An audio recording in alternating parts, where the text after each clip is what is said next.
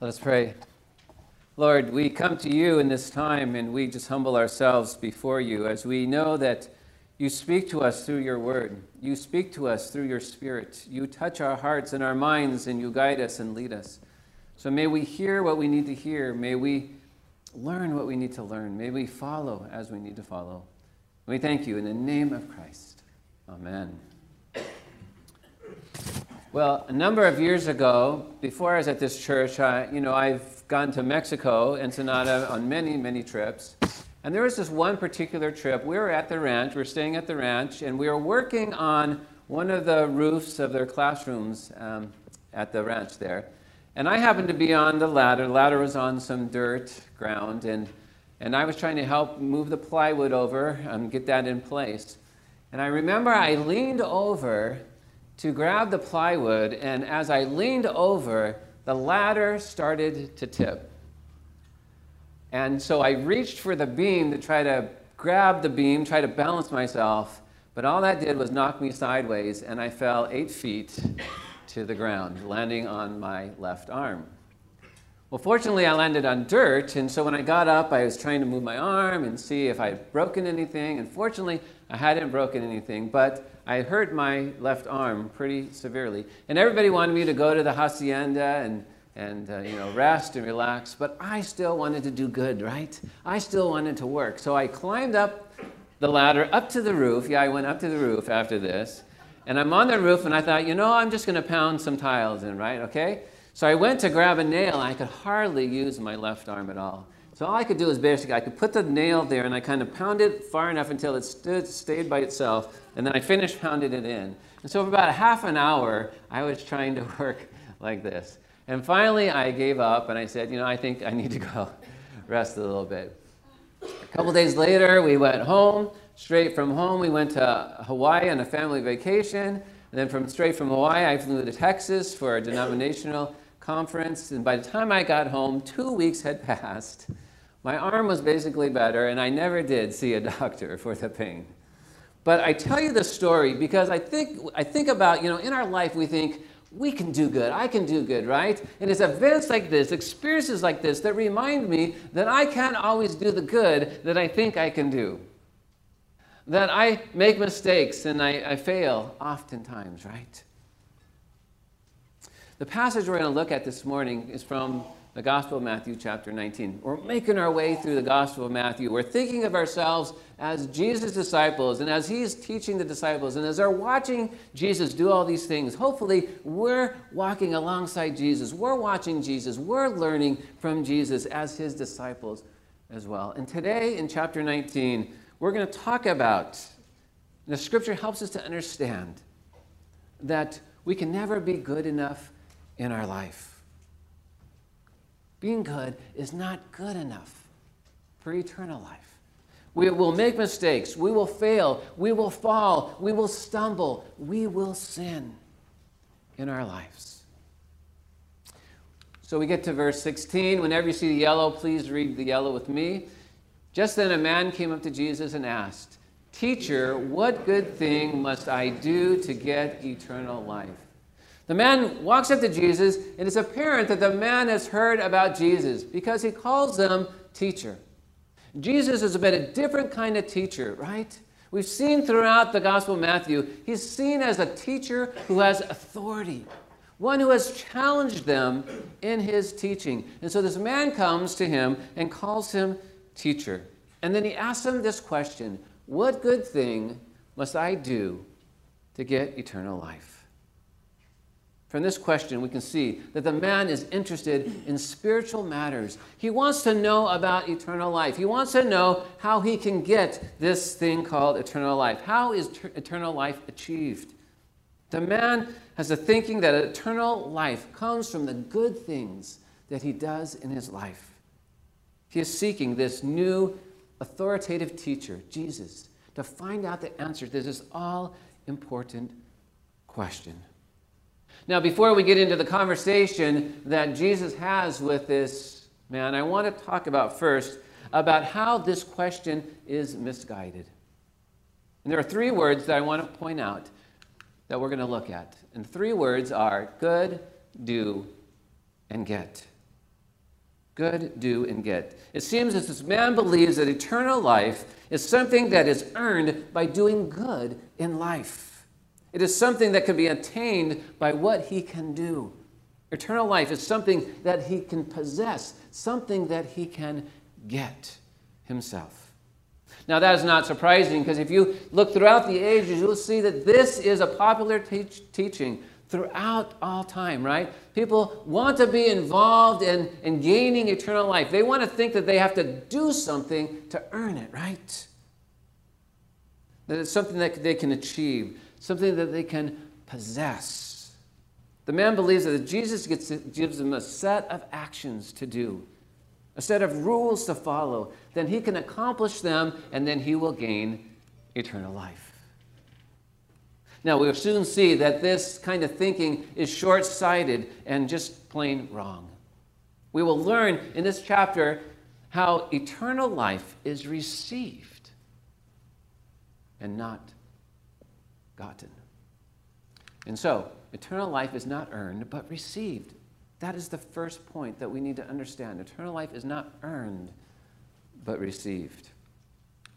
Now, Jesus picks up that this man has some spiritual interest. He's searching for what good thing he can do to be right before God, and therefore by being right before God he can enter heaven.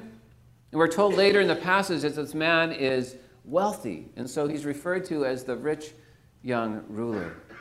Now he had attained great wealth, and with that he had great power, and he believed that because he had done all these things to get his wealth, that he could just do all these things to get eternal life, right? That was his thinking. If I do all these things and look at what I've achieved in my life, look at all that I possess now, I can do that with eternal life as well. He believed salvation could be earned. Jesus presses the man with a question and then a statement. The question is, why do you ask me about what is good? He's seeking out in the man, do you believe that I am more than a teacher? Do you believe that I am the Messiah, the one to come and to save people from their sins? And then we see in his statement where Jesus says, there is only one who is good. And you see that the word one is capitalized because it's referred to as someone who is greater than just a human being, right? Do you not only think me to be the Messiah, but do you think of me to be the Son of God, God in the flesh, God right here in your presence, the one who truly knows what is good. Then Jesus says, if you want to enter life, keep the commandments. Now, we might want to translate the word life, actually would be better translated as eternal life, because Jesus is talking about things beyond this earthly life. If you want to have eternal life, in essence, he says, keep the commandments. Now, when you read that, you might think, is Jesus agreeing with the man? Is Jesus saying, wow, keep the commandments? And if you keep the commandments well enough, then you can achieve eternal life? Well, in a sense, kind of yes, but in a sense, he's kind of setting up the man, because we know that no one can fully keep the Ten Commandments. That's why the law had to be replaced by grace. But Jesus is really trying to keep the man in conversation. He is leading the man to this truth that he wants to tell him. And so he's just kind of guiding him along in this conversation. He's starting where the place where the man understands, right? And he's trying to get him to the ultimate truth that Jesus wants him to understand. Have you ever done that? You've had a conversation with someone and you know what your end point is going to be, but you know you can't just jump to that end point, right? They won't accept that point right at this moment. And so you try to lead them along, you try to ask questions, you try to say statements, and you try to get them to actually go back on what they believe, on what they think, so that they open themselves up for the truth that you want to tell them. This is exactly what Jesus is doing here. He wants to make statements that will set up the man to kind of stumble over his own thinking so that he opens himself up to the truth that Jesus wants to teach him. I remember when I was younger and I started working for the first time, and each job I would go to, one question I would always ask my boss, right? What is it exactly I'm supposed to do? Right? I mean, you go into a job and you want to know exactly what is expected of you, right? You want to know what you're expected to do so that I could do it and then I could be that good employee doing exactly what I was supposed to do, right? And that's kind of what this man is doing. He wants to know, what exactly am I supposed to do? What is expected of me if I follow you? But ultimately, what is expected of me for me to be able to get to heaven? Because that's really his goal, right? He wants to get to heaven. As soon as Jesus mentions keeping the commandments, he asks, which ones do you want me to keep? Now, I don't know why the man didn't expect that he should have kept all of the commandments, right? Which ones do you want me to keep? Maybe he thought that some of the commandments would help him to get to heaven more than the others, right? And so Jesus starts to list them, right? He says, you shall not murder, you shall not commit adultery, you shall not steal, you shall not give false testimony, honor your father and mother, and love your neighbor as yourself. You can almost imagine the man, as Jesus is going through this list of commandments, the man is thinking in his mind, check, check, check, check, check, and check, right? But we need to understand eternal life is not received by carrying out a checklist, but an attitude of the heart. How many times do we live that way, right? Jesus, what do you want me to do? I'll just do that today, and I'll get to the end of the day, and I'll say, boy, I had a good day, right? Check, check, check. I did all that I was supposed to do today, right? But it's not so much following a checklist, an attitude of the heart. We need Jesus to transform our hearts to be more like God's.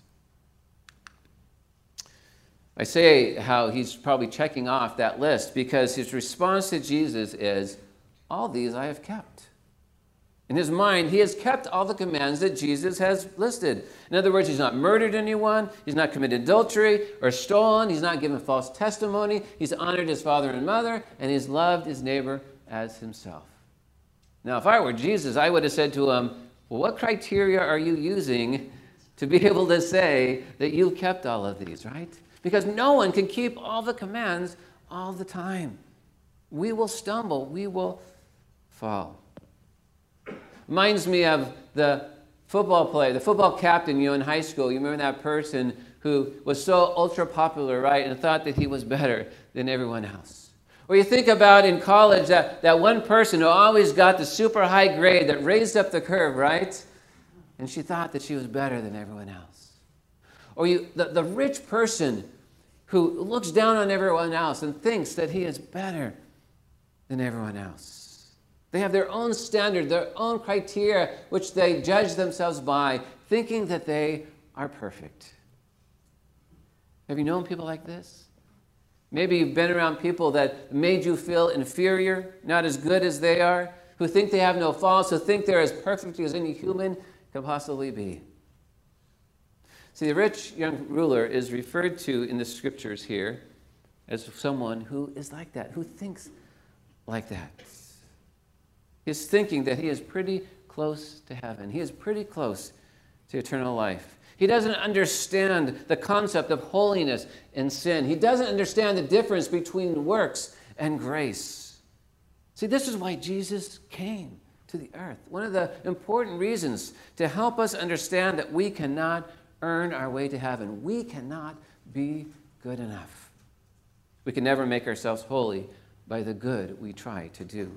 We'll always fall short because of the sin in our lives. Our good works cannot take the stain of our sins away. Only the cleansing from Jesus' forgiveness can take that stain away, can remove our sins.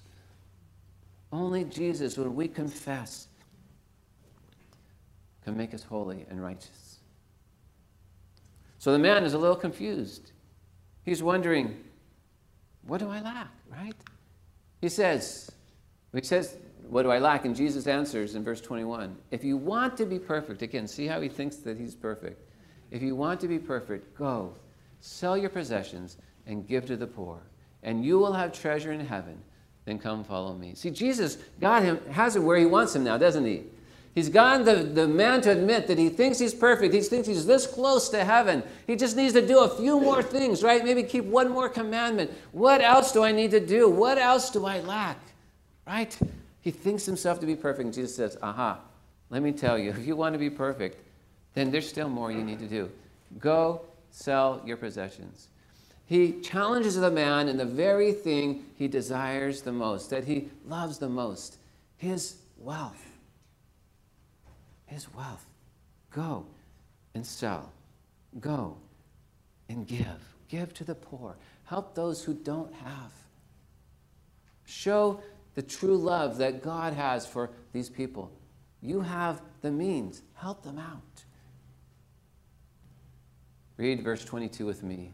When the young man heard this, he went away sad because he had great wealth.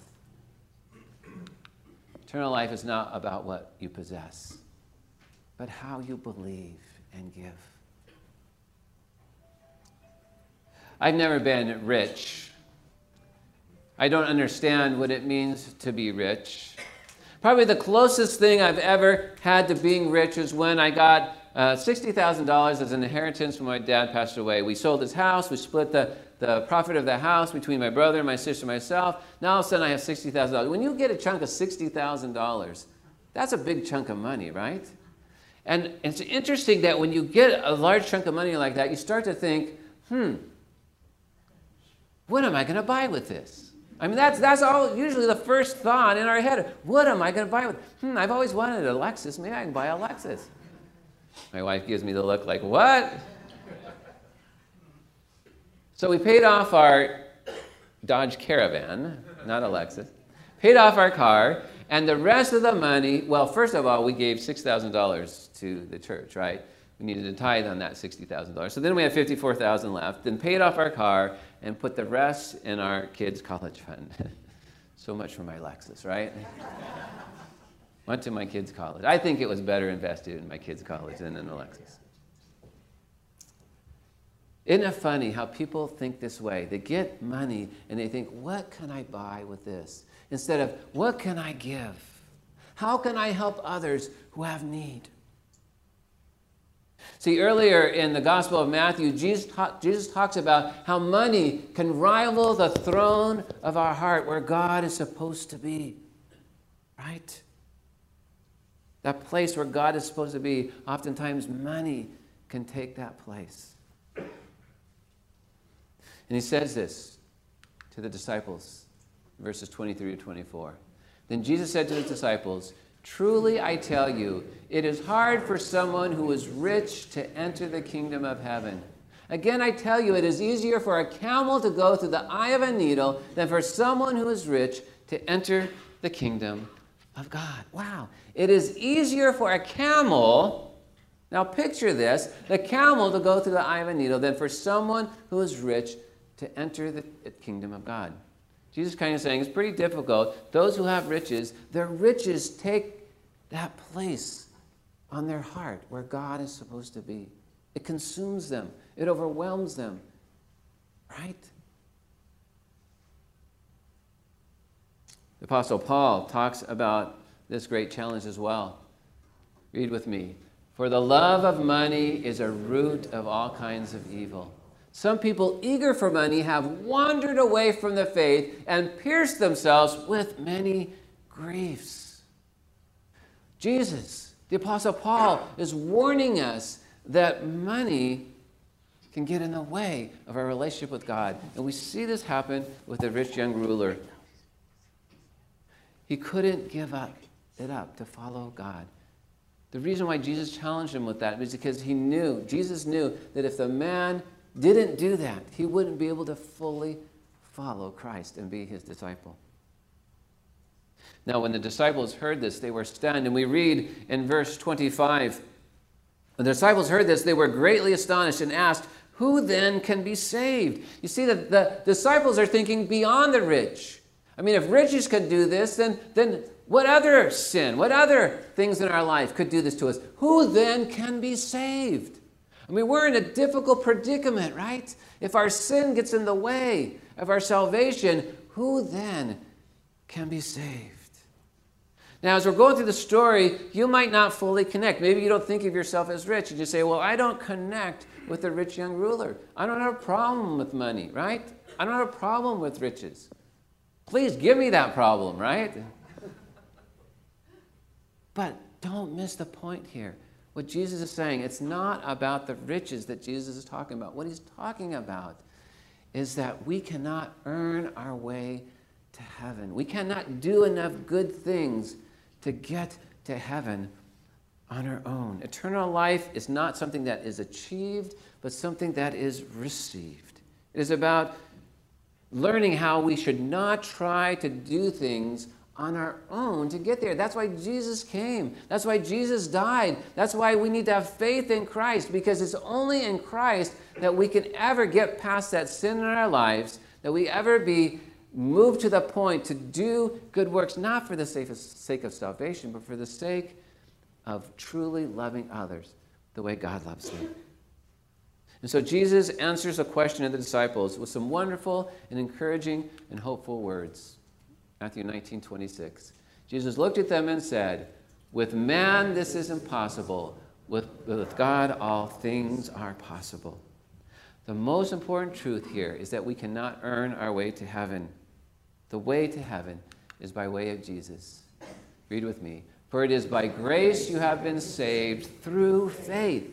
And this is not from yourselves. It is the gift of God, not by your works, so that no one can boast." It is not by you or by me. It is by faith in Christ, by what Christ has done for us. We receive eternal life by God's grace through faith in Christ. Eternal life is impossible with man, but with God, all things are possible. A woman tells a story about how her and her husband one day went to their first grade daughter's open house. And as they walked in, they were looking around, and then they met the teacher, and the teacher said, "Oh, you're Rachel's parents. I'm a little concerned with her artwork. Let me show you something." So she takes them over to, the kids have made these treasure boxes. And they had put treasures in these treasure boxes they'd made. And they finished the sentence. The sentence says, "A real treasure would be." And in some of the boxes, there's like a TV, a Nintendo. There was, let me see what else. Gold coins, and one child put a unicorn in theirs. But in little Rachel's, there was a picture of Jesus. And in this picture was Christ on the cross. And from his hands were dripping drops of blood shaped as hearts. And a real treasure would be, and she answered the question, Jesus. And then the teacher looked at the parents and said, "Do you see my problem? Do you see the problem here?" And the father looked at the teacher and said, "Yeah, I see." She spelled the J backwards, didn't she? See, for the teacher, she looked at this picture. It was a graphic picture, right? Blood dripping from someone's hand. A man on a cross being crucified. But Rachel understood the truth.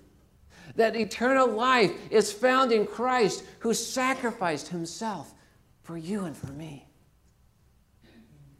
That is the real treasure. She missed what the treasure was, the treasure of Jesus' sacrifice, so that we could have eternal life. Now, we go through this sermon. And the sermon is titled, "What Must I Do to Have Eternal Life?" And maybe as you hear that statement, you already knew the answer to that question. I know it's not what I do. I know it's by faith. Right? And for you, it's just a review, right? This concept that I've talked about, this whole sermon is just for you a review. But I would propose to you that it is a very important reminder, the most important of reminders that we need to understand clearly. We need to clearly set our goal to be a follower of Christ, to give ourselves fully over to Christ, to not let anything hold us back from that relationship with Christ. It's really about the word discipleship.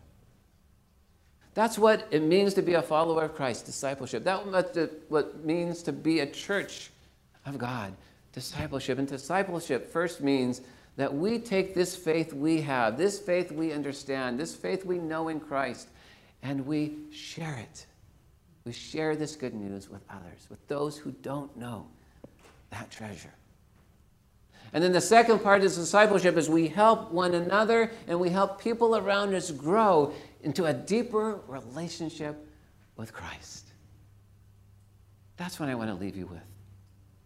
That we are true followers of Christ, not letting anything hold us back. Understanding that it's through faith in Christ that we are saved, and that that faith needs to be shared with those who don't know that treasure, those who don't have that treasure. Let us pray.